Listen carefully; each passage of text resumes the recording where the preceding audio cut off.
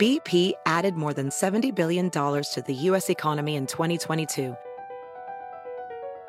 Investments like acquiring America's largest biogas producer, Archaea Energy, and starting up new infrastructure in the Gulf of Mexico. It's and, not or. See what doing both means for energy nationwide at bp.com/investing in America.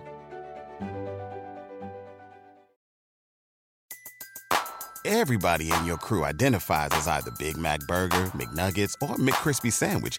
But you're the Filet-O-Fish Sandwich all day. That crispy fish, that savory tartar sauce, that melty cheese, that pillowy bun. Yeah, you get it. Every time. And if you love the Filet-O-Fish, right now you can catch two of the classics you love for just $6. Limited time only. Price and participation may vary. Cannot be combined with any other offer. Single item at regular price. Ba-da-ba-ba-ba. Hello, everyone, and welcome to the Sports Grid Fantasy Football Podcast. My name is Davis Maddock. You guys can find me on Twitter at Davis Maddock. This is our weekly waiver wire show. We are heading into Week 15. This is, generally speaking, the first week of the fantasy football playoffs in standard 12-team leagues. Obviously, if you are in a high-stakes format, FFPC, NFFC, the waiver moves are going to be done there. I commend all of you for making the fantasy football playoffs at this stage. Not easy. We have had just like a really crazy season. So many quarterback injuries. So many guys who are picked in the first 3 rounds of leagues have been injured.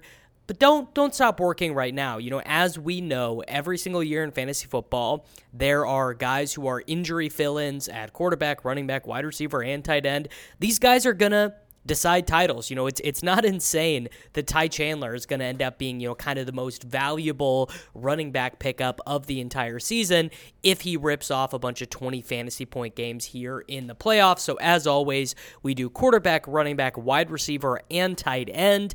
Obviously, the show's getting a little bit shorter. We kind of know who is available, so we're just reacting to injuries and changes in playing time. I mean, NFL teams largely know who they are right now. So beginning at quarterback, we have to start with Jake Browning. I can't help but buy into this experience. The Bengals, most importantly, I think, have one of the best skill position groups in the NFL. Browning is completing 75% of his passes with 9.1 yards per attempt. I think some regression is obviously coming, but he's playing at a relatively high level. He's probably my favorite backup quarterback to hold right now. So, you know, if we're looking at the Will Levis, Drew Lock, Joe Flacco, Gardner Minshew, Baker Mayfield, Tommy DeVito group of guys, I think Browning is probably the one that I like the most. Now, the guy who I think might have the highest ceiling is Levis because he's run a little bit. He had a nice scamper for a first down in that Monday Night Football game against the Dolphins. He scrambled 4 times for 15 yards. I think most importantly, he was able to dial into DeAndre Hopkins down the field. I do really like Levis, and he gets these 2 playoff matchups against the Texans, and the Texans don't look like nearly as scary of a matchup as they did, 2 or 3 weeks ago. So Levis is another strong add. And then, of course, we got to talk about Joe Flacco. He's at almost a 10 ADOT on his throws. He is launching the ball deep to Njoku, to Amari Cooper, to Elijah Moore. I mean, even freaking David Bell is getting in here. I think probably the results he's gotten through these first 2 weeks of him starting, I mean, definitely, come on, it's a little bit over his head, but I think the key thing with Flacco compared to Browning, Levis, Minshew, I mean, this guy's got an absolute nails floor because he is hucking the ball so far down the field. Like, it would be crazy for him to not get to, 200 passing yards and 1 touchdown in a given week. So I would rank the quarterbacks who are widely available: Browning first, Levis, Flacco, DeVito, Locke. That I think is, and that would be assuming, obviously, that we don't see Geno Smith come back. If Geno gets dropped, he actually is probably a worthwhile pickup. Now we need to move to the running backs. There is a stone-cold smash out there. Ty Chandler was an every down back after Alexander Mattison sprained his ankle. He outcarried Kenny Nwangu 9-2 in the game as a whole, and I think the most important thing is he ran all the routes, and Nwangu was not out there on long down and distance at all. He also gets this matchup against Cincinnati this upcoming week. I think Chandler probably, to me, close to like a top 10 running back in these spots without Madison. I just don't think Nwangu's going to play very much on offense. We have seen, and by the way, with the quarterback stuff going on, Mullins is in, and then he's not, Josh Dobbs starting, but then he's benched. I think they are just going to hand the ball off a ton. Chandler, I think he's going to comp actually pretty closely to what we've seen from Zach Moss the last 2 weeks. All right, Zamir White. It's crazy. We are finally here for Zamir White's season. Josh Jacobs left in the fourth quarter of the Raiders game against Minnesota. They play on Thursday night. Easton Stick is going to be starting that game for the Chargers, so I don't think that game is going to get out of hand. We'll definitely see Amir Abdullah play all the long down and distance. Abdullah ran seven routes to White's 3 routes after Josh Jacobs got hurt. The Raiders are a 3-point home favorite. Zamir White is going to project for kind of like 12 to 14 points as long as Josh Jacobs is out. This lower body injury initially was listed as a quad. Now he's listed with a knee. Really would not be surprising to me if Jacobs just doesn't return this year. Like, what's the point? It's a total lost season for the Raiders. So these are the 2 guys, Chandler and White, that I think you just ship whatever fab you have left in order to acquire. Couple more borderline guys. We got Chase Brown averaging 8.1 yards per touch. He's got 10 touches per game the last 2 weeks. Now, Joe Mixon obviously is getting all the touches inside the 10-yard line, but Brown, the more explosive player, 92nd percentile, 40. The guy is just, and he was a total workhorse in college. I wonder if this kind of turns into a Jalen Warren, Najee Harris type split where Joe Mixon is the Najee Harris, Chase Brown is the Jalen Warren. Obviously, we're going to end up drafting Chase Brown too high in Best Ball Mania 5 next year. I think he's probably the best stash who's widely available, needs to be rostered in 12-team leagues. The 2 Chiefs guys, Jerick McKinnon and Clyde Edwards-Helaire. So initially, Pacheco was not placed on injured reserve because his injury is not considered a long-term issue. But then Andy Reid kind of talked about saying like, oh, well, maybe the IR is possible. You guys know what you're getting from McKinnon. He's getting all the good work, the red zone work. He is getting all the long down and distance work. And then Clyde Edwards-Helaire is getting all the shitty between the 20s work. Clyde Edwards-Helaire got 14 touches. McKinnon got 8 in that game against the Bills, but McKinnon got all the good touches. And, I think both are kind of low-end running back 2 starters. Really, the thing is, whichever one of them scores a touchdown is the one that is going to pay off in a given week. And if neither score touchdowns, the overall production and points just are not going to be there. Moving to the wide receivers, we've got Odell Beckham and Rashad Bateman. Bateman is, just a guy. We're holding on to Bateman. I don't know if he needs to be. I don't know if he needs to be rostered in 12-team leagues, but I do think that he is sort of interesting. But Beckham is just like a fantasy starter at this point. He is averaging 13.7 PPR points per game over the last 5 weeks, 33% targets per route run. He is the deep threat in this offense, and Lamar is just absolutely balling out right now. I think you probably can play Beckham in 12-team leagues, which is not really something that I ever anticipated saying this season. We've got the 2 Jaguars guys, Zay Jones and Parker Washington.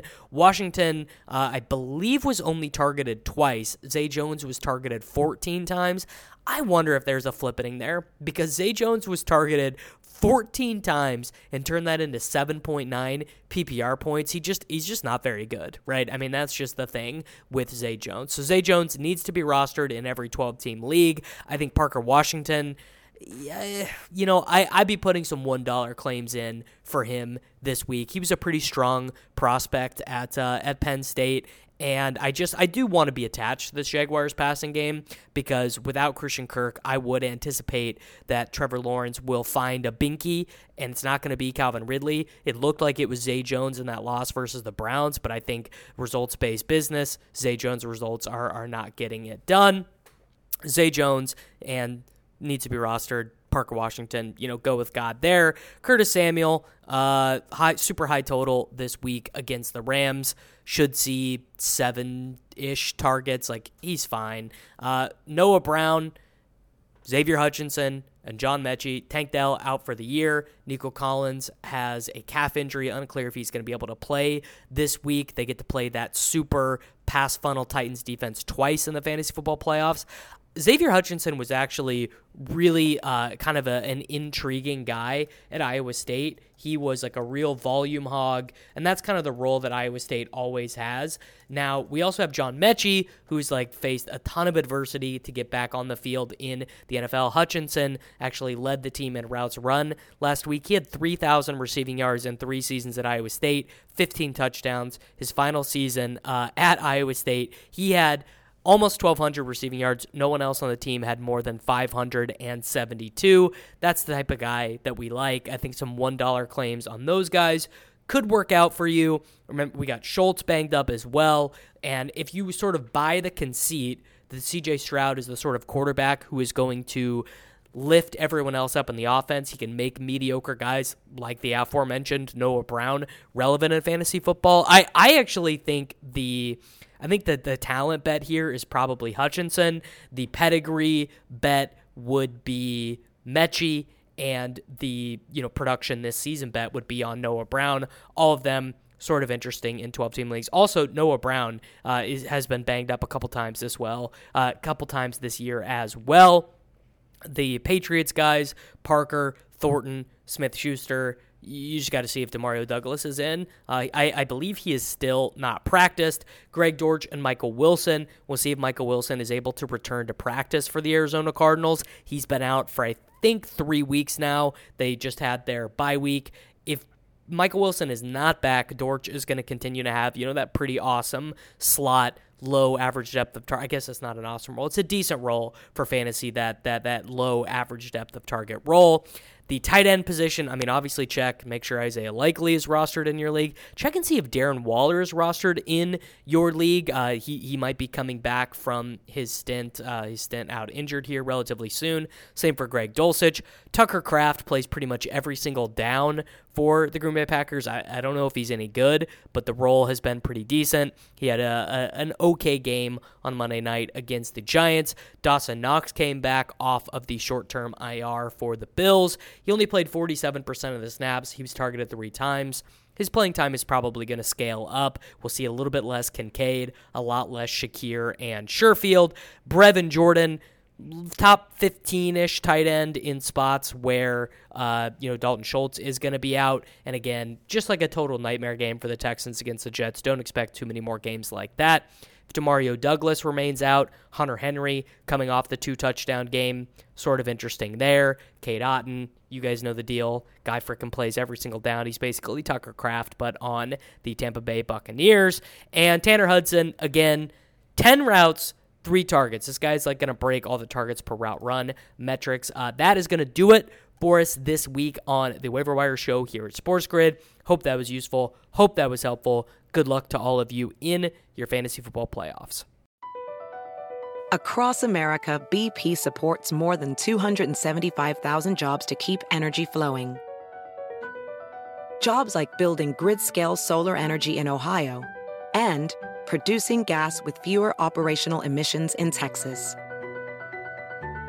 It's and, not or. See what doing both means for energy nationwide at bp.com/investing in America. Everybody in your crew identifies as either Big Mac Burger, McNuggets, or McCrispy Sandwich. But you're the Filet-O-Fish Sandwich all day. That crispy fish, that savory tartar sauce, that melty cheese, that pillowy bun. Yeah, you get it. Every time. And if you love the Filet-O-Fish, right now you can catch 2 of the classics you love for just $6. Limited time only. Price and participation may vary. Cannot be combined with any other offer. Single item at regular price. Ba-da-ba-ba-ba.